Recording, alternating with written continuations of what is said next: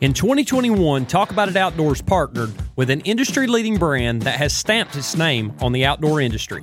Cruiser Saddles in itself stands on perfection, and with every climb we make, we elevate ourselves above the rest. In addition to a support to our hunting journey, the men and women behind Cruiser believe in the same principles of life as us: faith, family, and the blessings of being better as they go in every sit. If your desire to pursue your passions one step ahead of the rest, go ahead and get in the best. Check them out on all the socials or head over to their website at www.cruiser.com. That's CRUZR.com, and tell them the Talk About It Outdoors boys and Chasing Weekends sent you their way.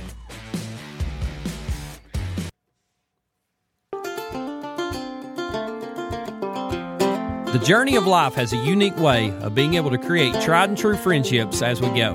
In forming those relationships, oftentimes good things come to follow. Talk About It Outdoors is proudly supported by Cal Hardy of Arrowhead Land Company. Cal is the leading broker over Georgia and is happy to assist you with finding the place where you can call home. With vast knowledge and an understanding of the ever-evolving real estate market and a unique old-school approach to everything he does, he exemplifies what it means to treat others like you'd want to be treated. Don't settle for being just another number in a phone. Choose Cal Hardy for all your land, home, and commercial real estate needs and become a part of his family. We sure are blessed to have him as a part of ours.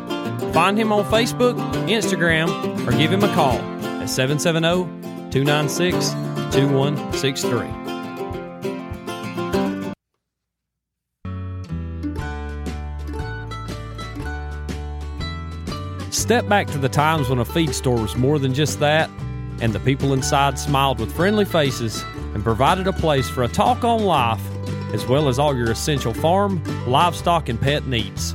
Cherokee Feed and Seed, located in Ball Ground, Georgia, with an additional location in Gainesville, are the hometown supplier of all your cattle, equine, and pet needs, with the added addition of being able to keep your deer herd healthy with protein and minerals. They also carry an assortment of hunting blinds and gear, and you can rest easy knowing the people that support local ball clubs and children's sports are who your hard-earned money is going to. The people here greet you with a handshake and a smile, and Cherokee Feed and Seed give more than just a product. They give you a welcome that'll make you return time and time again. Stop in next time you're in the area and tell them you're part of the Talk About It Outdoors family.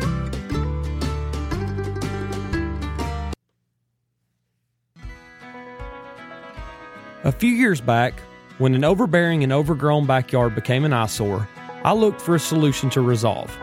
LRS Land Services created a stunning and complete transformation turnkey at an affordable price with their mulching services. Not limited to mulching, LRS can provide turnkey grading and clearing, maintenance, right-of-way clearing, and even development for any and all forestry needs. With an innovative outlook on what is best for your land and a completely different approach than others, LRS can transform your overgrown eyesore into a beautiful landscape of your dreams. Give them a call at 404-889-1105 or check their work out on Facebook at LRS Land Services. Logan and his team are ready to make your land brand new again.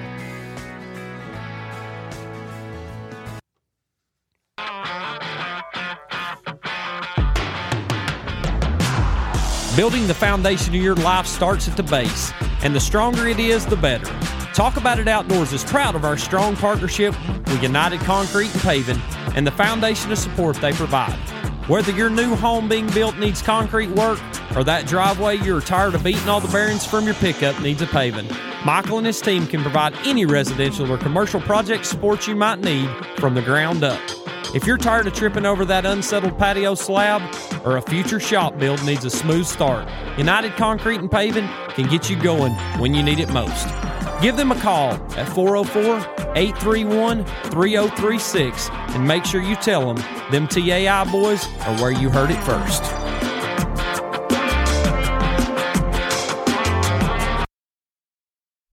Ready, Nick? Let's do it.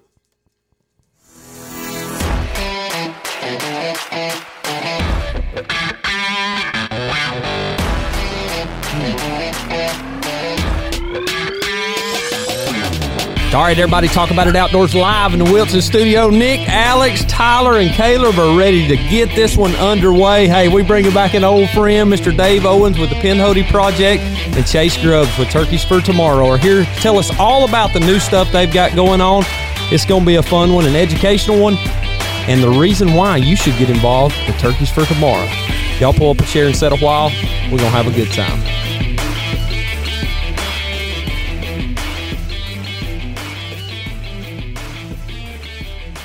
All right, Nicholas, turkey season is well underway. Your favorite time of the year. I've still been chasing them dogs and having all kinds of fun with that. And, buddy, I cannot wait to hear what they've got going on with Turkeys for Tomorrow since our 1 year ago conversation with Mr. Jim Ronquist. It's been a long time, man. It's been a long time coming. There's a lot of changes been made so far. There's been a lot of changes all around, man. Now, we watch Jim on his lives and stuff, and I get excited. He always calls us out on there. He said, there's him Talk About It, boys. He's always excited to see us get on, but I tell you what, it's been an interesting change of pace for Turkeys for Tomorrow when you look at their social media and what they've been doing and what growth they've shown over the last year. And we thought it'd be a good idea to get them on and kind of tell what they're doing in today's world and kind of see how they're changing the narrative on what we're doing for the wild turkey population in the United States. Well, you know, we just recently got back from Nashville, and Chase came over to the booth and was passing out cards and talking to me and Cody, and I thought, well, when I get back, we'll swing up and plan an episode, and here we are. Well, we caught him right in the middle of a big-time hunt. It was a good time to catch them together. But, Chase, Dave, welcome back to you, and welcome, Chase, to Talk About It Outdoors. We appreciate you taking the time to do this with us. Well, thank you guys for having us on. I really appreciate it, and I know, we're excited to talk about Turkeys for Tomorrow, why Dave's here, because we wouldn't normally be in the same area, but we managed to catch up this week for really special cause, which was our hunt raffle we put on this year, the inaugural hunt raffle. And, man, that raised a pile of money for turkey conservation. I couldn't have been prouder with how it turned out. We had guys from all over the country putting in for those hunt raffles. Everybody wanted to hunt with the guys we had. And, Dave, I'm glad you volunteered your time and made it happen. Shoot, man, it was a pleasure. It's a pleasure being on here with you guys, chatting with y'all again. I know I've been on here a couple times. It's always a fun chat. And as far as this hunt raffle goes, it was anybody that wants to get involved should get involved. Money's going to a good place. It's a conservation movement with purest intentions, and I think anybody that pays attention can see that. So, I'm glad to see the hunt raffle do so well, and hopefully we can get a raffle winner in front of a turkey tomorrow. So, I got a question real quick, Alex. Take your train of thought. Dave, what was your reaction when you got that first phone call from Chase about, hey, will you participate in this hunt for us? Oh, it was absolutely. I mean, I can't. Was it even? No. We spitballed that. We spitballed it. The outfitter reached out, which that's what I mean. We love the people there asking how they can get involved, and new organization. We're kind of filling people out, and these outfitters that stepped up for this, they all were like, well, we want to get involved, but we don't necessarily know how. And I thought, well, nonprofits, they can do lotteries and raffles, and I was like, it would be a great thing to do to get a hunt raffle going. I said, and generate some money for turkey research and promote, us getting guys out there in the turkey woods, put them in front of turkeys, and getting good guys in camp like Dave, Tyler, Jordan, Philip Culpepper, and Preston Pittman. I mean, it was a great idea. And so when I called Dave jumped all over it. Dave was like, man, I would love to do that. Any chance to get in the turkey woods, any chance to raise money for turkeys, that's awesome. And I think there may be a little bit of unknown when it comes to Turkeys for Tomorrow, because people out there may or may not know what Turkeys for Tomorrow is. And I know your mission statement being, we promote America's hunting traditions, conservation, and education through the timeless collaboration of hunters and wildlife professionals to ensure that you do have Turkeys for Tomorrow. But just real quick before we get into everything, Chase, kind of tell us what that means to you and what the thought process goes into behind that. So, I mean, we Turkeys for Tomorrow was founded by a group of just veteran turkey hunters that got together and talked about their past few hunting seasons. And they all kind of came to the conclusion that places that used to have tons of turkeys didn't have tons of turkeys. It sounds kind of simple. They asked themselves a question, and they got some people on the phone early on. And it was kind of a year of doing just, phone calls, talking to other friends, and they put together like, okay, we do have an issue. It's not necessarily there are no turkeys left, but we're definitely seeing less turkeys than we were a few years ago. And so they applied to get a 501c3 nonprofit, and came up with this grand idea of what Turkeys for Tomorrow was going to be, a grassroots turkey conservation organization focused on research and habitat improvement to make sure that there are more turkeys in the woods. And we thought, how can we do that? Who is important and who can help us get that goal done? And number one, turkey hunters. We are a turkey hunting organization. Turkey hunters are our backbone. We're turkey hunters. All the board members are turkey hunters. We spend time in the turkey woods. If you call us on our cell phones right now before 10 o'clock, we'll get back to you. And then two, it was researchers. You got guys out there that are living amongst turkeys, thinking about turkeys when they wake up. And we felt like if we could put turkey hunters and researchers together, we would have, something good going. And man, that has been the case because so much research is getting in front of people now. I mean, you saw what Chamberlain's doing with his Turkey Tuesdays. It's like that. He was one of the guys that really started doing that, which was getting that information out to the public, and guys are hungry for it. I mean, the turkey hunters care about turkeys, and that's where Dave is always putting on his Instagram. Turkey hunters are different. And if Turkeys for Tomorrow has proved anything, that is that turkey hunters are different. Now, when it comes to getting in front of the people, are you guys really getting behind legislation that's going on in a lot of states to see, the support of the turkey? And there's one in particular that I've got in mind I'll bring up in just a second, but how is that working for you guys? So we've done some coalitions with like SCI and Backcountry Hunters and Anglers and stuff like that for some of these, write your legislators and get these bills passed or shut down, like the Georgia bill with the trapping and then the Tennessee wildlife management area stuff. So we're trying to get involved on that side of things. But those opportunities for us right now, we're really trying to get research projects going.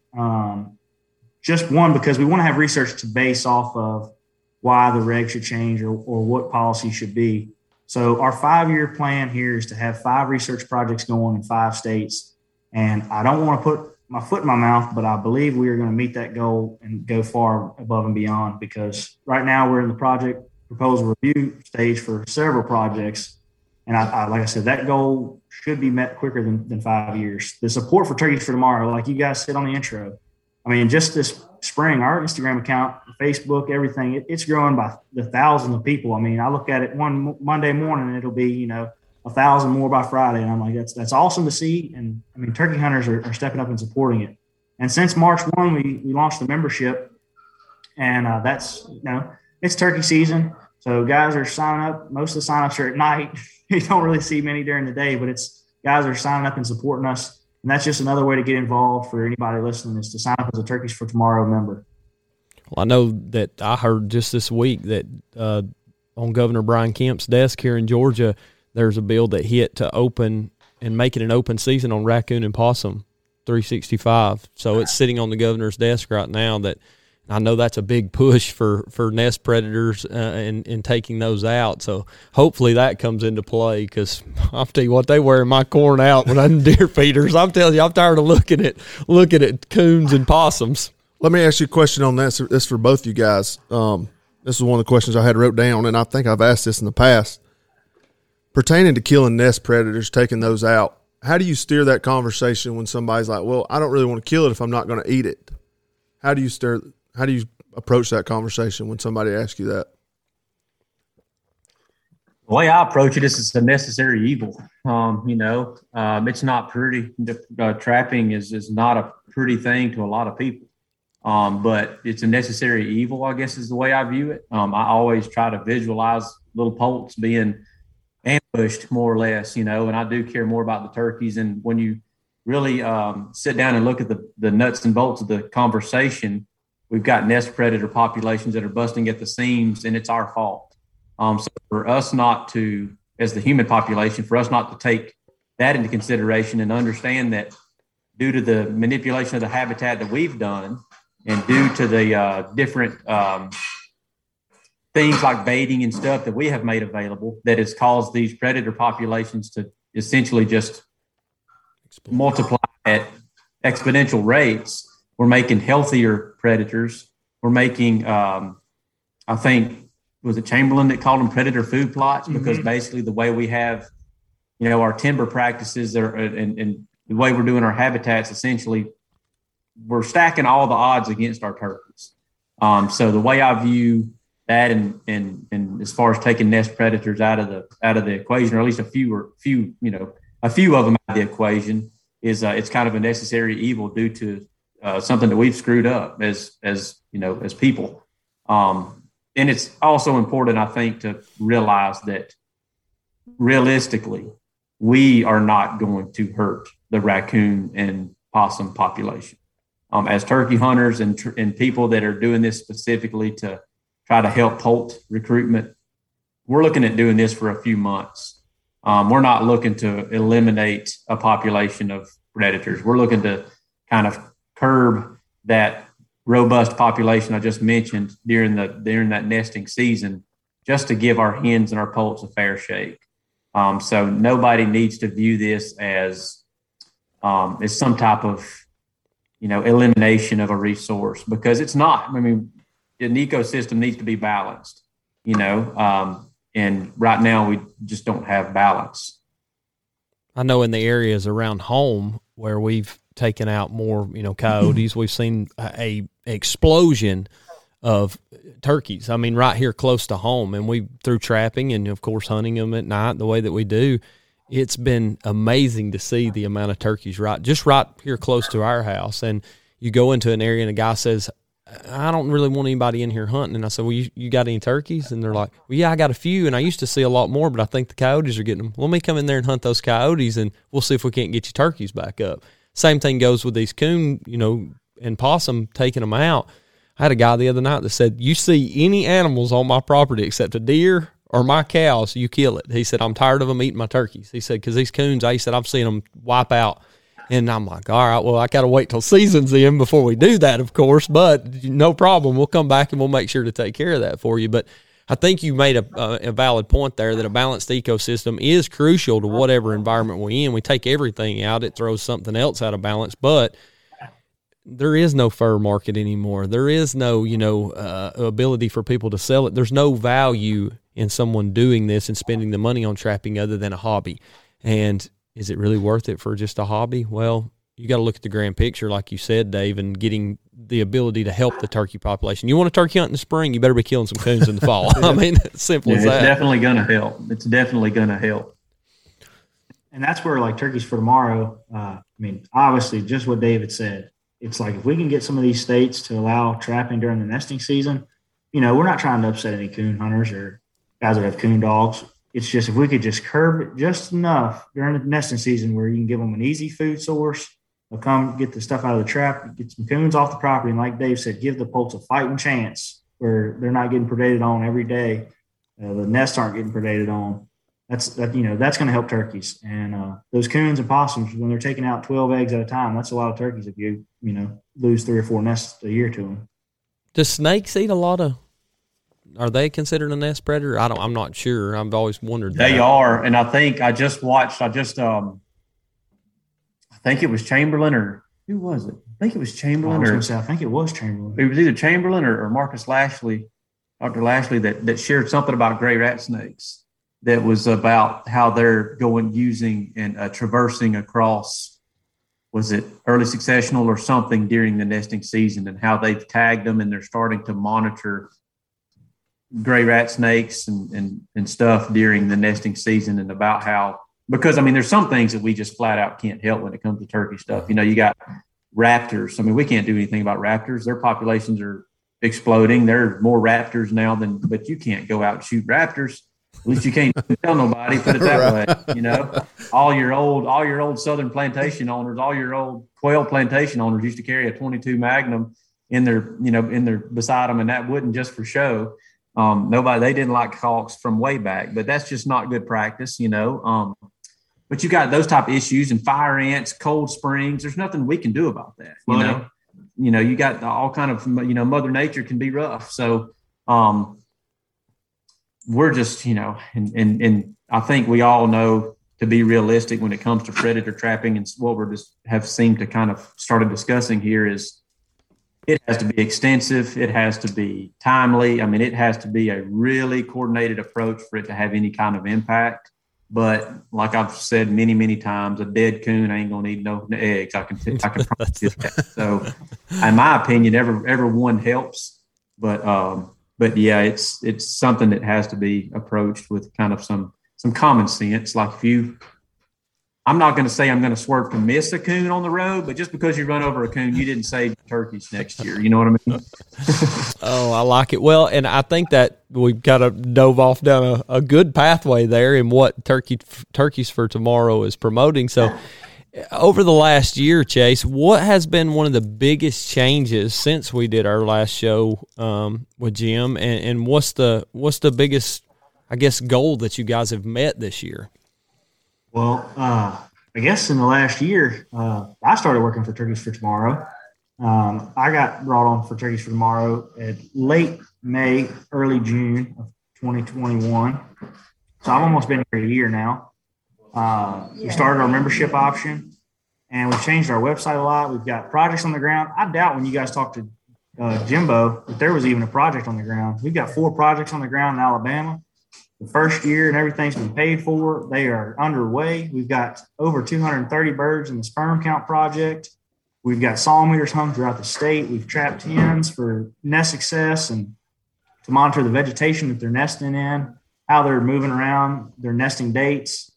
And I mean, we, like I said, we're reviewing other projects.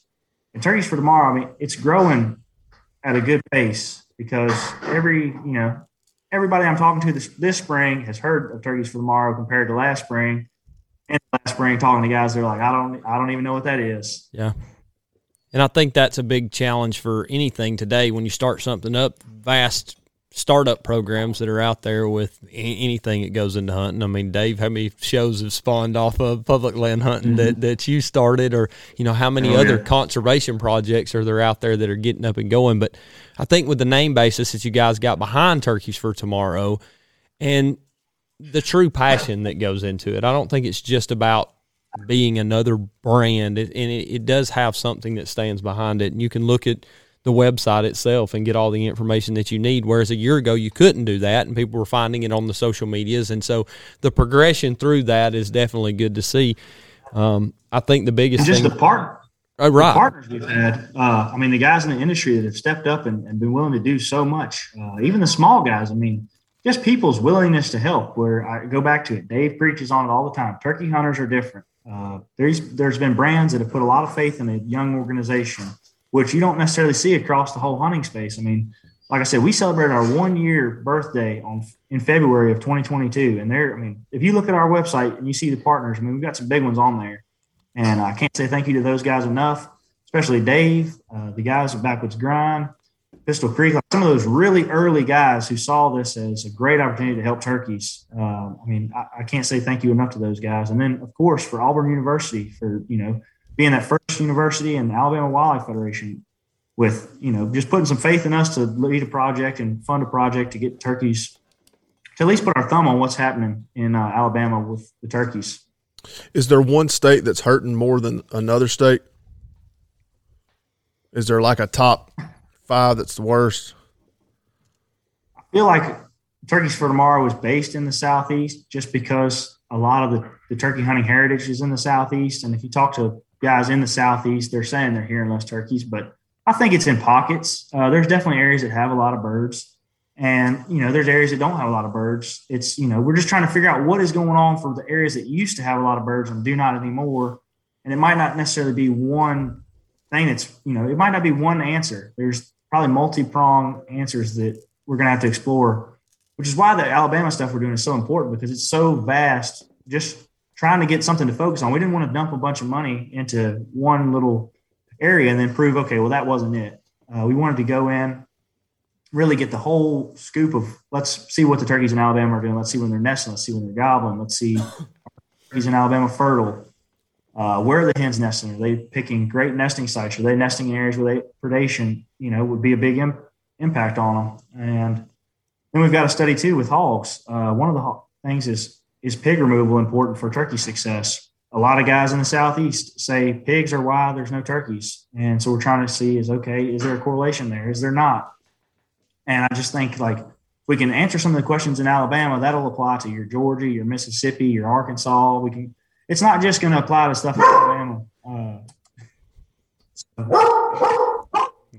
Get him, son. Treat. Talk to him. There's a coon dog got a treat. Oh, me. That's how you know we're in hunting camp. Hey, I love it. Let me ask you this, Chase. Is the research the same, whether it's a Rio, Eastern, Merriam, Osceola? Is all the research the same? I'm going to say at this point, we've got these 4 projects and like we're exploring some other projects. So at this point, I'm going to just hold off on that question Gotcha. because I'm a research guy. I'm the director of marketing at Turkeys for Tomorrow. Yeah, understood. I do the social media. I do like our partnership agreements. I'm out, talking to people and trying to get Turkeys for Tomorrow and everyone's phone where they're seeing it and keep it relevant. So I'll let you guys will have to get Dr. Goolsby or Ron Jolly or someone on the podcast to answer some of those questions. Let me ask you this about Osceola, and this is probably a good question for Dave, but I know a couple of guys that went down there this year to hunt some public ground, and they just kind of swore it off that they might not go back just because of the amount of people hunting and the lack of birds that they heard. Do you think that that's going to come down to a situation where they stop hunting or shorten the time of hunting, Dave? I think that is kind of that same conversation can be had about a lot of places across, especially the Southeast, especially places with the early openers. People are excited about turkey hunting. I don't think it's any type of new revelation that turkey hunting has become popular over the last handful of years. So pressure is something that has to be considered. Will it mean reduced opportunity? I sure hope not. I know. It already has at some level, but that being said, the reason that we're seeing reduced opportunities is because we're not making as many turkeys. If you want to get down to the nuts and bolts of things, if we were making plenty, then we would there would be no issue as to how many we were killing, basically. So I'm hoping that we can get some of these questions answered, like with these research projects, and make sure the money that we're putting forward to helping turkeys, we're putting it in the right places so that we can be as efficient as possible with the funding and with the efforts. That's why I think it's super important for us to try to answer some of these questions like that people have, because nobody really knows the smoking gun. And I doubt there is a smoking gun. There's probably a lot of little bitty smoking guns. And if we can figure out which ones we need to address first and we start producing more turkeys, then there won't be the issue with people hearing less turkeys. That being said, I'm assuming y'all probably saw the thing that who was it that shared it about the WMA in Louisiana? God, they had the hunters carry the GPS units and they only used 9% of the area. Yeah. I saw you posted that, yeah. Let me, this is something that I've preached and many other people preached. It's not any type of, it's not some new finding that people, to be successful, have to start approaching things differently. If I've said the analogy that, well, I don't know if it's, I'll just say this. If two people have access to 10,000 acres and they wind up at the same spot, then they're going to talk about pressure to where full 10,000 acres to hunt. So people have to get creative because pressure's always been a thing. Sure, you hear a lot more talk about it because turkey hunting has become popular, but you watch the Pinhoti Project from the 2018 season before there was nearly as much turkey content on YouTube. We had people bumping turkeys off of us. We had people going around us. We had people barking beside us. We had people hunting next to it. Like, hunting pressure has always been a thing, and you had to be creative. The people who are consistently successful were creative at finding ways to avoid it or use it to their advantage. So I want to take a second too and commend Dave. I've watched his YouTube stuff since I was in college, which now wasn't that long ago, just a few short years ago. But just to commend Dave on how he approaches the guys on public land that maybe come in there, 5 minutes before turkey's going to gobble and pull up right next to him and think, there's no like, hey, we're going to go hunt the same spot. And Dave handles that really well. He's always respectful. And he just I think he's educating people about, okay, this is how, traditionally public land works where, you get to a gate at 2:30 in the morning, 3:30 in the morning, you sit there, have your coffee and hang out, put your boots on. You don't necessarily want the guy that pulls up 5 minutes before daylight to park right beside you and walk in behind you. And that's one thing I think he's used his platform for great educational purposes is to say, like, hey, drive half a mile down the road and go in from a different way. We can, hunt close to each other, but we're not going to hunt, right in each other's boot tracks. I think that's something great to pick up on is, like he's saying, come in from a different way, try something different. You don't necessarily have to walk right down the same road I'm walking down.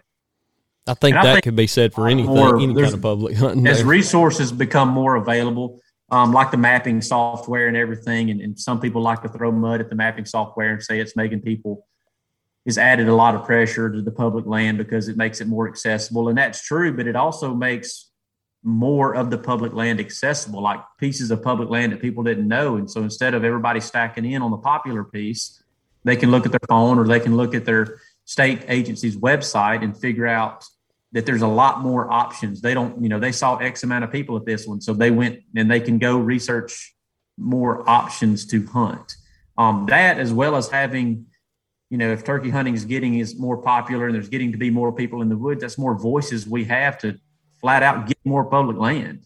We need to research all these city municipalities and all these agencies that have land already that could potentially be hunting property that we could use as public access. I think there's a lot of that out there that people don't realize, that these water districts and water companies and just the different governmental agencies, they already own property that we could utilize, and like the refuge system that the administration opened up, 2.2 million acres to additional public land hunting opportunities a few years back. And we're seeing that kind of getting infringed upon, if I'm not mistaken. So we got to be, as hunters, we have to be vocal and we have to be concerned. It's frustrating to me because I worry about this kind of stuff year round. And you hear people talking about turkeys starting at about February. And I'm like, man, I was talking about this in June and July and August, and when everybody else was on beach trips. And I'm not saying that everybody has to be as tunnel visioned and whatnot as I do, but just pay attention. And when there's a piece of legislation, like you guys mentioned earlier, that's going to be beneficial for turkeys, or, the public lands being infringed upon, man, it's important for us to, put our foot down and be sure to get involved and get engaged and just take part, be different. Like, we don't want to just be guys that get involved when we want to murder them, and we want to kill them. Everybody gets involved. You see the silly memes that you don't see people interact on their social media pages unless they have some type of funny meme they can create and try to get a laugh out of people and get their extra engagement. Use that following for something productive, like get involved with these messages. You've got so many organizations now that, like the how.org. Are you guys seeing that stuff to where these guys are going in there, they're getting these legislation and they're making, you can make one click and send emails to all your representatives and really fill their inboxes up and show them that, hey, we're paying attention. These people, we're paying attention. So they're just making it so easy, because it used to be a process, and it is a process. And like we were talking about the predator stuff earlier, man, I started digging into the predator stuff earlier. In the past couple of years, and it seems like some of those regulations haven't been revisited since the Ice Age. You know what I mean? Like some of the predator hunting stuff, since it fell out of popularity, they haven't revisited those regulations, and they're so dated, it makes it impossible and very difficult to enter to become a trapper, just to run dog-proof coon cuff traps and whatnot. Georgia's one of those. I'm like, how in the heck is somebody even supposed to do this? You're making it impossible. We need all the help we can right now. But it's just silly stuff like that we can, with the voices and with the popularity and with more people that are hunting these turkeys, if we can get them motivated to help the turkeys as much as they're interested in killing the turkeys, then we're going to turn this thing to a positive, and we'll be making enough turkeys for everybody. I think Dave led right into that next one, which is, why did Dave want to get involved with Turkeys for Tomorrow? We reached out to Dave early on. We invited him to our summer meeting, and Dave showed up. And from the get-go, Dave was very eager. I know we've talked about it between us, Dave, and about why you wanted to get involved. But I'd love, for you to tell everybody why Turkeys for Tomorrow stuck out to you and what made you want to get involved at the level that you're involved in. I'm like, as anybody should be that hunts turkeys, is they should be involved in any kind of conservation organization that's going to put more turkeys on the ground. And when you look at an organization and you talk to the people that are at the, that are behind the wheel of this thing, and heck, man, I just believed in what they were saying, and it made sense. And I agreed with many of their points and disagreed with some of them. Like it's not like you don't have to agree on everything, you know. I think some stuff is more important than others and whatnot. And anyways, just getting involved in a young organization like that, I felt like it would be beneficial for me to be involved. I felt like I could have an impact and we could get things moving in the right direction. And I couldn't be more proud of seeing which way it's headed. So Chase, let me ask you a question on these, like talking about bills that could go across, like this bill that Alex was talking about with the Kemp. Is that something that's is going to be posted like on the website, Turkeys for Tomorrow? Because everybody's not on social media that turkey hunts, and they could just go make one click instead of several different clicks because they don't know how to do that. Is that possible in the future? So you guys our website guy right now is actually looking at doing something on our website for kind of how to find out what's going on in your state, legislation, past research, harvest numbers. So yes, we're working on that, but I was going to say we did share the Georgia bill on our social, all that stuff that Hal's putting up. If we agree with it, we're going to share it and try to put it on social media, whether it be Facebook and Instagram. But to answer that question, yes, our website guy is looking at it. I've interacted with and corresponded with him now for about a week and a half. But right now, I know everybody's super busy. Like I said, Turkeys for Tomorrow is experiencing some rapid growth, and we're a small organization, which is good because we can get things moving quickly. We don't have to go up and down a million ladders to figure out what needs to happen. So I would say just give us some time, and that's going to be something you guys can see as going into 2023 into 2022. I love it. And the website looks great, by the way. I clicked on it earlier to kind of see where it was at. Right in the front of the page, you got your mission statement there, and it kind of draws your eye to it and makes you want to carry on with it. Oh, I was going to say that website, man, we thought about it and thought about it and thought about it. And I'm happy with it right now. We're ever changing it. We just did a big update to it the other week, about 2 weeks ago. So it's just growing with us, which is important. Like I said, we've had some great partners, and if you go to our website, you guys can check those out. We just had Onyx come on board with us, which we were super excited about because they're doing some great things for conservation. And it's great to see brands that care. I mean, it's guys that are making money with turkey hunters are giving back to turkeys. And like I said, our mission statement is to put more turkeys in the woods. So we appreciate those guys stepping up and volunteering to help us.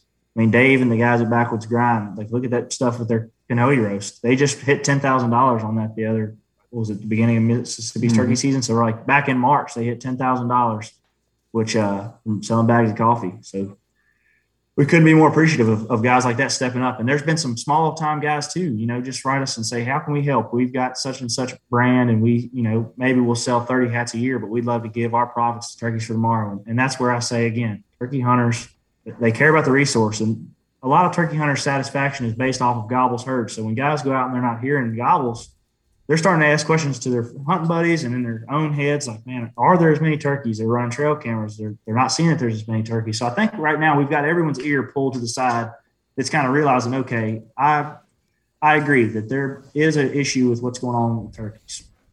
Love it. Well, that spins us right into our Shooting You Straight segment, so let's get it on. This week's Shooting You Straight brought to you by land specialist Cal Hardy with Whitetail Properties. If you're looking to buy or sell land in the Northwest Georgia area, give our boy Cal a call. 770-296-2163. Day or night. All right, fellas, this question come in. Do you think corn or supplemental feed is hurting the turkey population? Take that first. You want me to? I think we've had this conversation before, Dave. Yeah, I think we just touched on it a little bit with the. I think me personally. I think it's hurting it in a couple different. Man, you just asked me if I wanted to take it, and then you just you were got him. I didn't want to put you on the spot. Well, because I'm full of opinions. As far as, I definitely think there are some negatives associated with it. We've talked about doing some research on there. And I don't want to say anything definitively from a Turkeys for Tomorrow standpoint. So that's kind of where I'll let Dave go ahead and give his opinion. Spin it over to the man of plenty of opinions. Spin it over to him. So I'll bow out of that one. And like I said, I'll wait till Turkeys for Tomorrow has some research going on that to say whether or not. I don't know. What is that? We're in camp. We got lot of noise. We got dogs barking and Y'all may have a damn fire in there. Hey, it's coming from the kitchen, so. Oh, well, we asked that question. Dave was fixing to fire up, so. Hold on, guys. We got the. That's fine. I wish they could see the background of this place they're sitting in. Yeah, it looks like the bomb shelter in Iowa. I thought they were in a bathroom at a local pub. The refrigerator had come open and it was sounding the alarm. Well, hey, that's a good thing. At least your stuff won't be ruined. But yeah, getting to the corn, in my opinion, yeah, it's a multi-stepped. It causes issues in all kind of fronts. I mean, I think, like I said, we're building super predators and we're building traps for our turkeys. I mean, I think we're setting them up for failure by making them walk a plank of death as they sit there as they're being ambushed by predators. But the biggest thing, I mean, Mississippi State just released I mean, there's no disputing that. I mean, they've done the research. I mean, they've showed you what the toxins that are growing on this corn and how their negative effects on turkeys and many other wildlife species. Being essentially a place for vectors to synthesize and just be spread from contact or from a lot of different issues with the baiting stuff for me. I don't think it's no secret that I'm adamantly opposed to it. I'll agree with Dave on that. The corn and the baiting stuff, it is almost creating a perfect recipe for predators. I don't think that's a question that anybody has. I think, guys, you look at your trail camera photos, that's just, you've got all the coons on your place coming to that one spot. And then even, turkeys feeding there with their heads down, you get stalked on. And I will completely agree with that. I think, everybody can agree that that's just making it pretty easy on predators. And, I mean, we're a predator. That's why you put it out, because you're a predator and you're wanting to utilize the bait as a centralized location for a hub for activity so you can kill something. I mean, we're a predator, just like coons and just like coyotes and bobcats and whatever. Now, I don't know if coyotes and bobcats are making any type of significant reduction in wild turkey population when it comes to adult birds. I'm more concerned with the fattening up the coons and getting them ready for the nesting season, and also the disease aspect is really. I think there's a disease aspect to our turkey issues that's a much greater problem that's being discussed because it's just an unknown. And I, for one, think that's one of the most interesting projects. And I hope to see a lot more projects centered around disease and looking at different aspects, different types, different strains, different, because a lot of these diseases, we know they exist in turkeys, but we just don't know what they do to turkeys. And it's hard. I mean, you don't find dead turkeys in the woods. You find 8 turkeys in the woods. You find what's left, which makes it appear that the turkey was killed by a bobcat or a coyote, but we don't know if that turkey was lethargic, which led to its demise. It just shows up as a turkey that's been predated upon. I mean, it's not very often you find a whole dead turkey that you can pick up and go have tested for disease and its cause of death. Not unless you shoot one in the face with that TSS. It's usually riding in some other animal's stomach by that time. That's right. Yeah. Well, let me ask you this, just from the other side, though. Do you think that bait pile is maybe keeping those coons or possums away from those turkey eggs at that time? I know we probably can't answer that, but I wonder if it's helping fill those coons up over there at that feeder versus going to find feed. I don't know if it would ever be good to have just a stockpile of coons on your property. I can't see any positives to that. No, I'm just saying if you do have like a bait pile, if they filled up over there instead of having to go out and search for food and find those nest eggs. Nick's playing devil's advocate here. Yeah. Well, the thing with any food plot or anything is you're going to be drawing more game to an area. So if you have a bait pile, I think the issue is you're going to be having 30 coons on the piece of property rather than 10. Now, would it be better to have 30 coons that are fed coons versus 10 coons fed coons? I don't know that. But we've just seen, here again, here's here's an experience piece, not a research piece, but we're just noticing, like, if you go try to run coon cuff traps in June after turkey season versus running coon cuff traps in February, you catch coons on culverts and creeks and swamps and things of that nature in February. You're not catching them there in June. You're catching them up around clear cuts and up around thinning and stuff with some from some other understory. To me, what that points is these coons have evolved to know where the food source is, and they know that those type habitats are where they're going to be finding ground nesting birds during June and July, or May, June, and July. So to me, that just kind of, maybe there's absolutely no correlation, but it just makes sense to me where they're not looking for eggs in February, and so you can find where they're finding food along the stream's edge. And now they've kind of figured out that those more upland areas are providing a food source during June and July that is typically like it's a temporary thing, so they're trying to capitalize on it. That's right. Hey, Chase, in the last year, and this also goes for you too, Dave, in the last year that you've been here, Chase, have you noticed a change in people's interest to make it better for turkeys for tomorrow? Have you noticed more interest in that? Oh, I mean, yes, that's for sure. Just. And I know you said the Instagram grow. Right. Well, no, I was going to say, I mean, it just seems like the hunting public guys, they're doing a great job of it. Like Grant Woods, Chamberlain.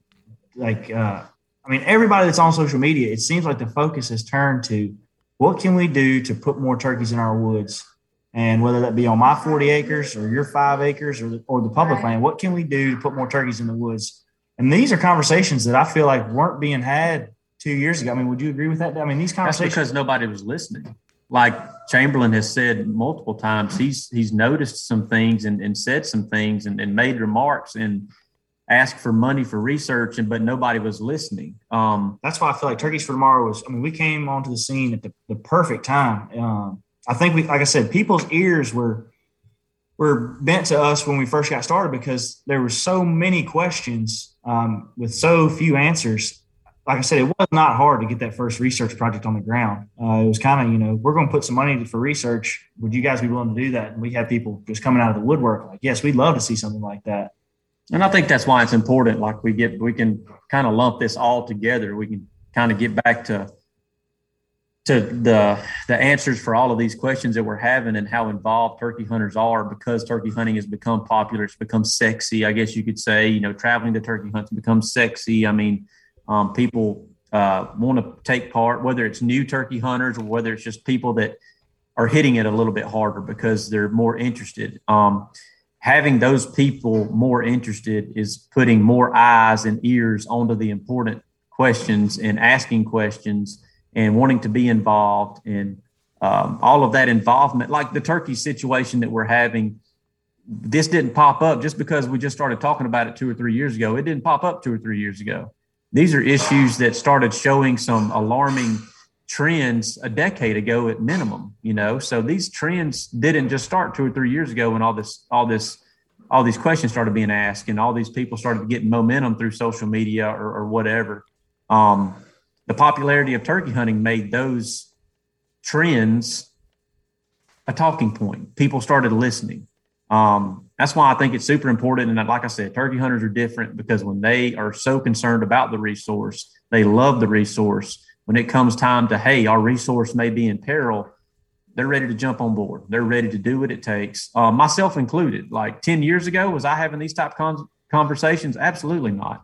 I was more interested in about the latest tactic on how I was going to kill the next one. I'm guilty as the next guy. I'm proud to say that I've changed. My train of thought has changed.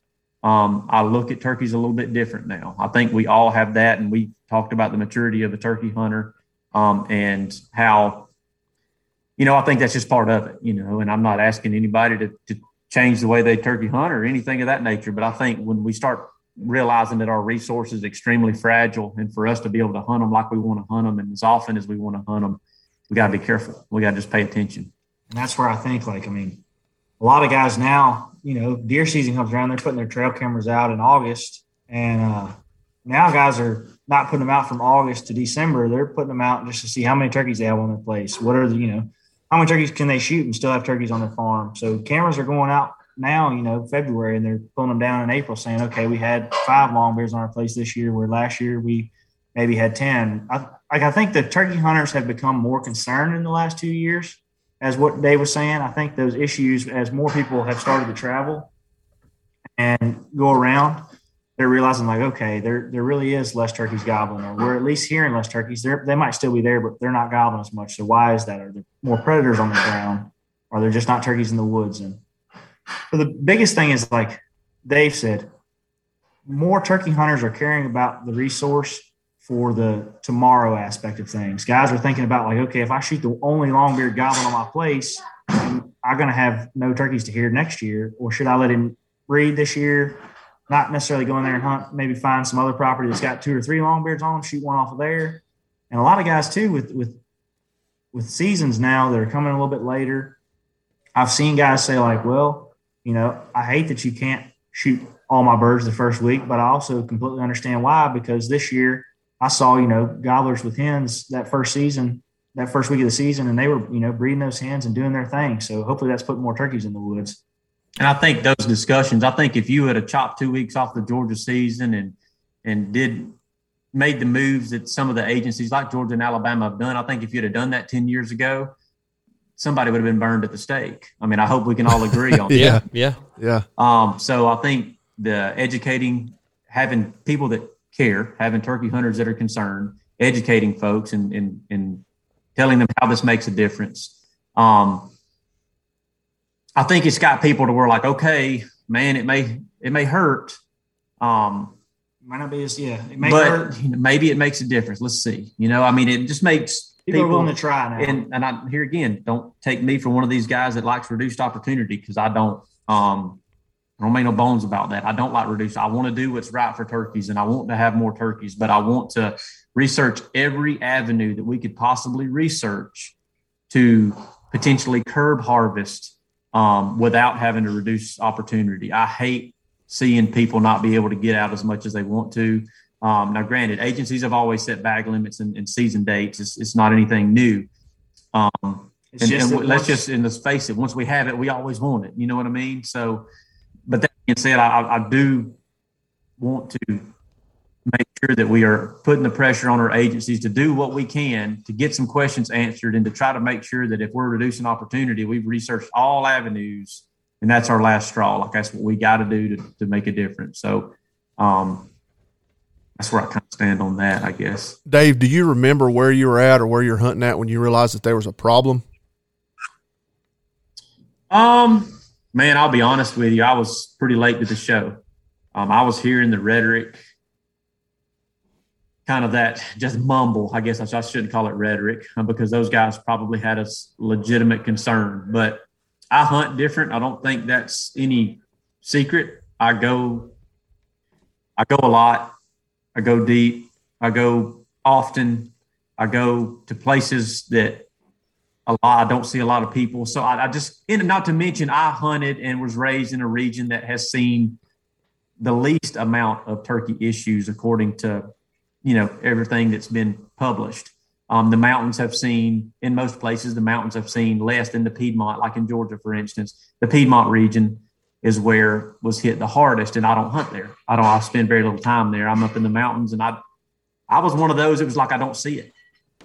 I don't see it. And I'm not one of those it feels like the sky's falling. There are areas where I hear less turkeys? Sure. But there's been times that areas that I hear a lot of turkeys, there would be off years that, there'd be good hatches and bad hatches. If there was a good hatch in this area, I'd be there. If there was a bad hatch, I would go find an area that there was a good hatch. The way turkeys work, and being ground nesting birds, they're so susceptible to a cold winter. A cold spring and flooding. I was always on the move. What happened to me is I heard enough voices that I trusted to say, look, I know what you're seeing and you don't see it as well as I do, or you're not seeing it like I do. I heard enough voices to where I became concerned and said, okay, look, if that's what you said, then I believe you. That's kind of where I stand on that. I still feel like I can go to the places that I've gone for the last 20 years and I still hear turkeys. Do I hear less turkeys? Some years I don't. Some years I hear more turkeys, Well, that's where Turkeys for Tomorrow, I think, comes in too, because let's say, you've got an area with really good turkey numbers. You've always had really good turkey numbers. Well, there's places out there, and I'll agree. I do a fair bit of traveling, and there's places where I've gone in the past and there's not the turkeys there. So that's where Turkeys for Tomorrow said, any issue at all is kind of unacceptable. If there's something going on in one area, we should try to figure it out, because we don't want it to necessarily get to be too late where we can't do anything and we weren't proactive. So going off of what Dave said, we're not saying that the sky's falling, there won't be any turkeys next year. Good luck trying to kill one. That's not necessarily where we're at. We're just at, okay, any kind of downward trend is something that we need to pay attention to. We need to understand, and we need to be prepared to step in and figure out what's going on and make corrective changes so that we can put this back in the right direction. Because like Dave said, if we can get back to making turkey factories, it won't necessarily matter how many turkeys are being shot, because we'll be reproducing the resource. The resource will be plentiful, and you'll have hunter satisfaction. Turkey hunters will be happy, and people will be hearing turkeys gobble. It'll be great in the turkey world. It'll be 2000 again. Hey, fellas, before I let you go, I know you guys got a big afternoon ahead of you, but tell us real quick. Try to roost a turkey for Wes here. Tell us real quick, Chase. Tell us everything about the membership, what it includes, the price, okay, all that stuff. So we launched our membership March 1st. For a long time, we were just a contribution-based organization where, if you had money to give and wanted to be a part of Turkeys for Tomorrow, you would go to our website, either purchase some merchandise or give us, $20, $100, whatever you felt like, you wanted to give to support turkeys. Well, just because hundreds of guys were reaching out, we want to do more. We want to get involved. We want to feel like we're doing something to help turkeys, and we want to be able to be in this region and do this for turkeys. We decided, hey, let's do a membership. So we've got 3 membership packages. We've got our annual adult membership. I guess we have 4. We have a youth membership, we have a team turkey membership, and then we have our lifetime membership. And each one of those, they're tiered, so they all have different packages that come with them. The basic package, we've got the newsletter, you've got discounts. Onyx just extended us an Onyx discount for all of our members, which that's pretty sweet. Onyx is doing a lot to help us. And I mean, it's just great to see it grow, because the more that we have guys around the country sign up for Turkeys for Tomorrow, the more places we can get into and do research. So that's kind of the one thing. The one question that I got the most in my first year was, what are you doing in my state? And it was hard to answer those questions early on, because, well, we didn't know how many guys we had that were supporting us in that state. So it was hard to justify going to spend money in a state. Maybe you've only got 2 guys that knew about us. But now we're able to see that. We're able to track it. It's like, okay, we've got X amount of members in this state, so it would be worth going there and exploring what's going on, because there's guys that care and are willing to help us fund that project. So it's a big plus for us. And if guys want to check it out, they can head to turkeysfortomorrow.org.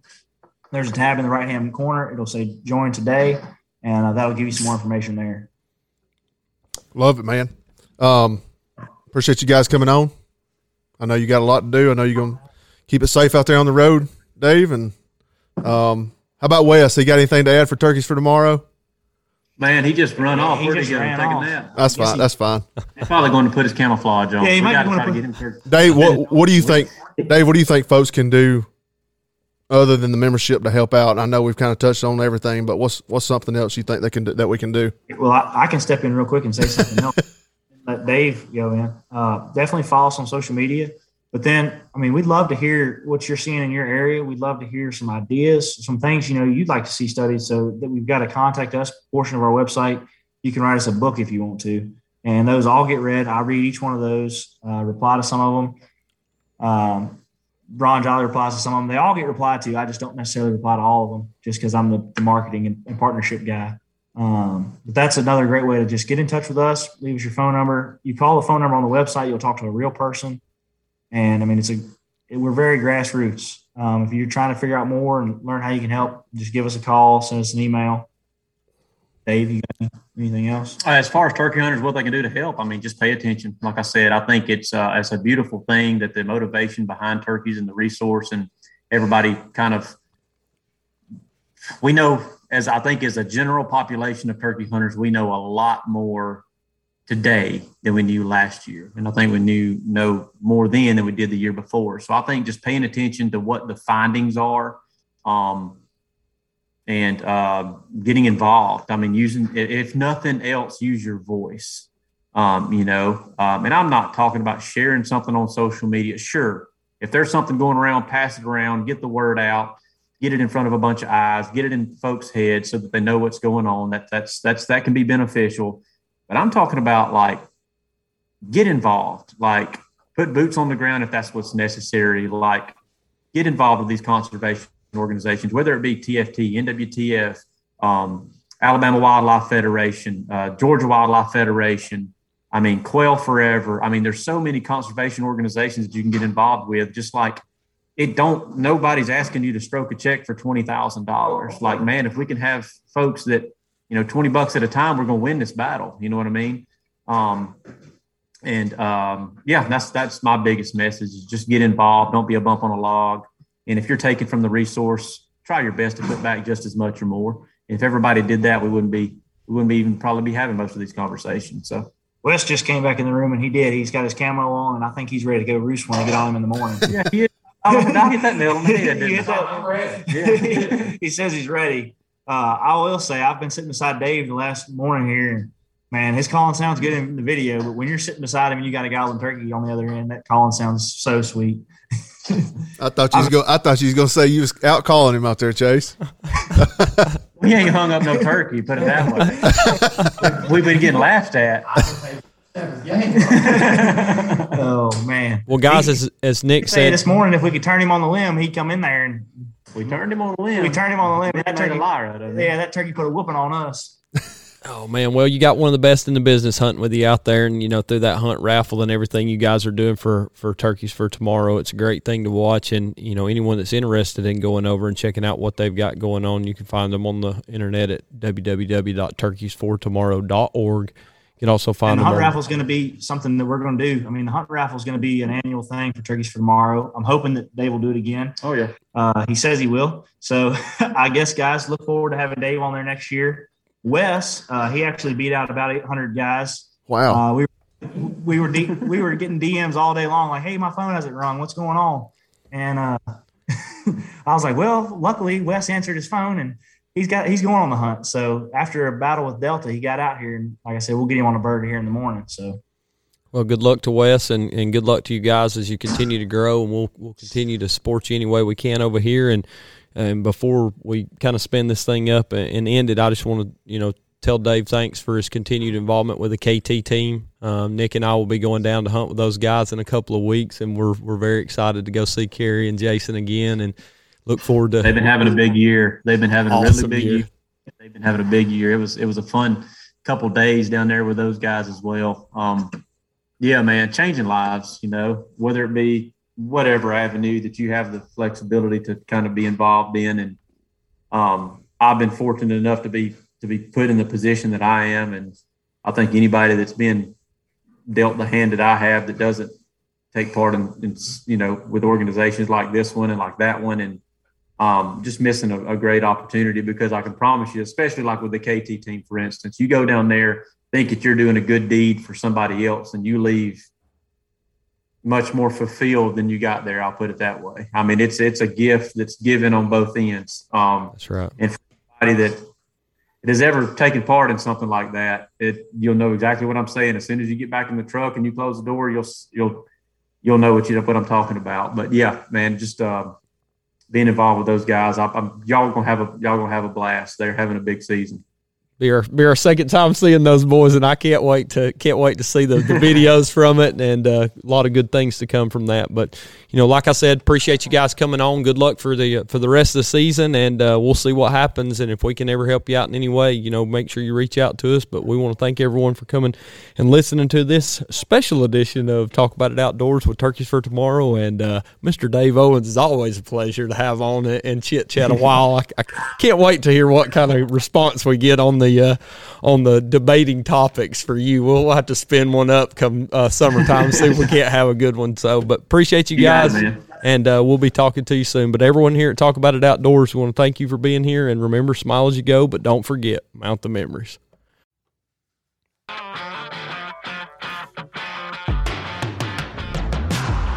Building the foundation of your life starts at the base, and the stronger it is, the better.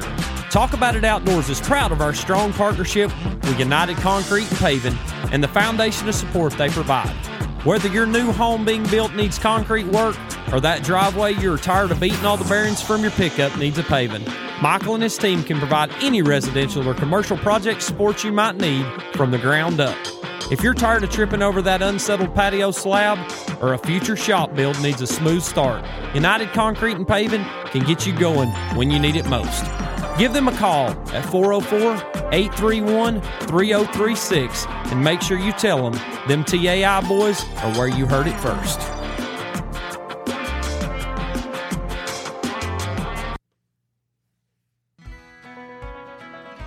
A few years back, when an overbearing and overgrown backyard became an eyesore, I looked for a solution to resolve. LRS Land Services created a stunning and complete transformation turnkey at an affordable price with their mulching services. Not limited to mulching, LRS can provide turnkey grading and clearing, maintenance, right-of-way clearing, and even development for any and all forestry needs. With an innovative outlook on what is best for your land and a completely different approach than others, LRS can transform your overgrown eyesore into a beautiful landscape of your dreams. Give them a call at 404-889-1105 or check their work out on Facebook at LRS Land Services. Logan and his team are ready to make your land brand new again.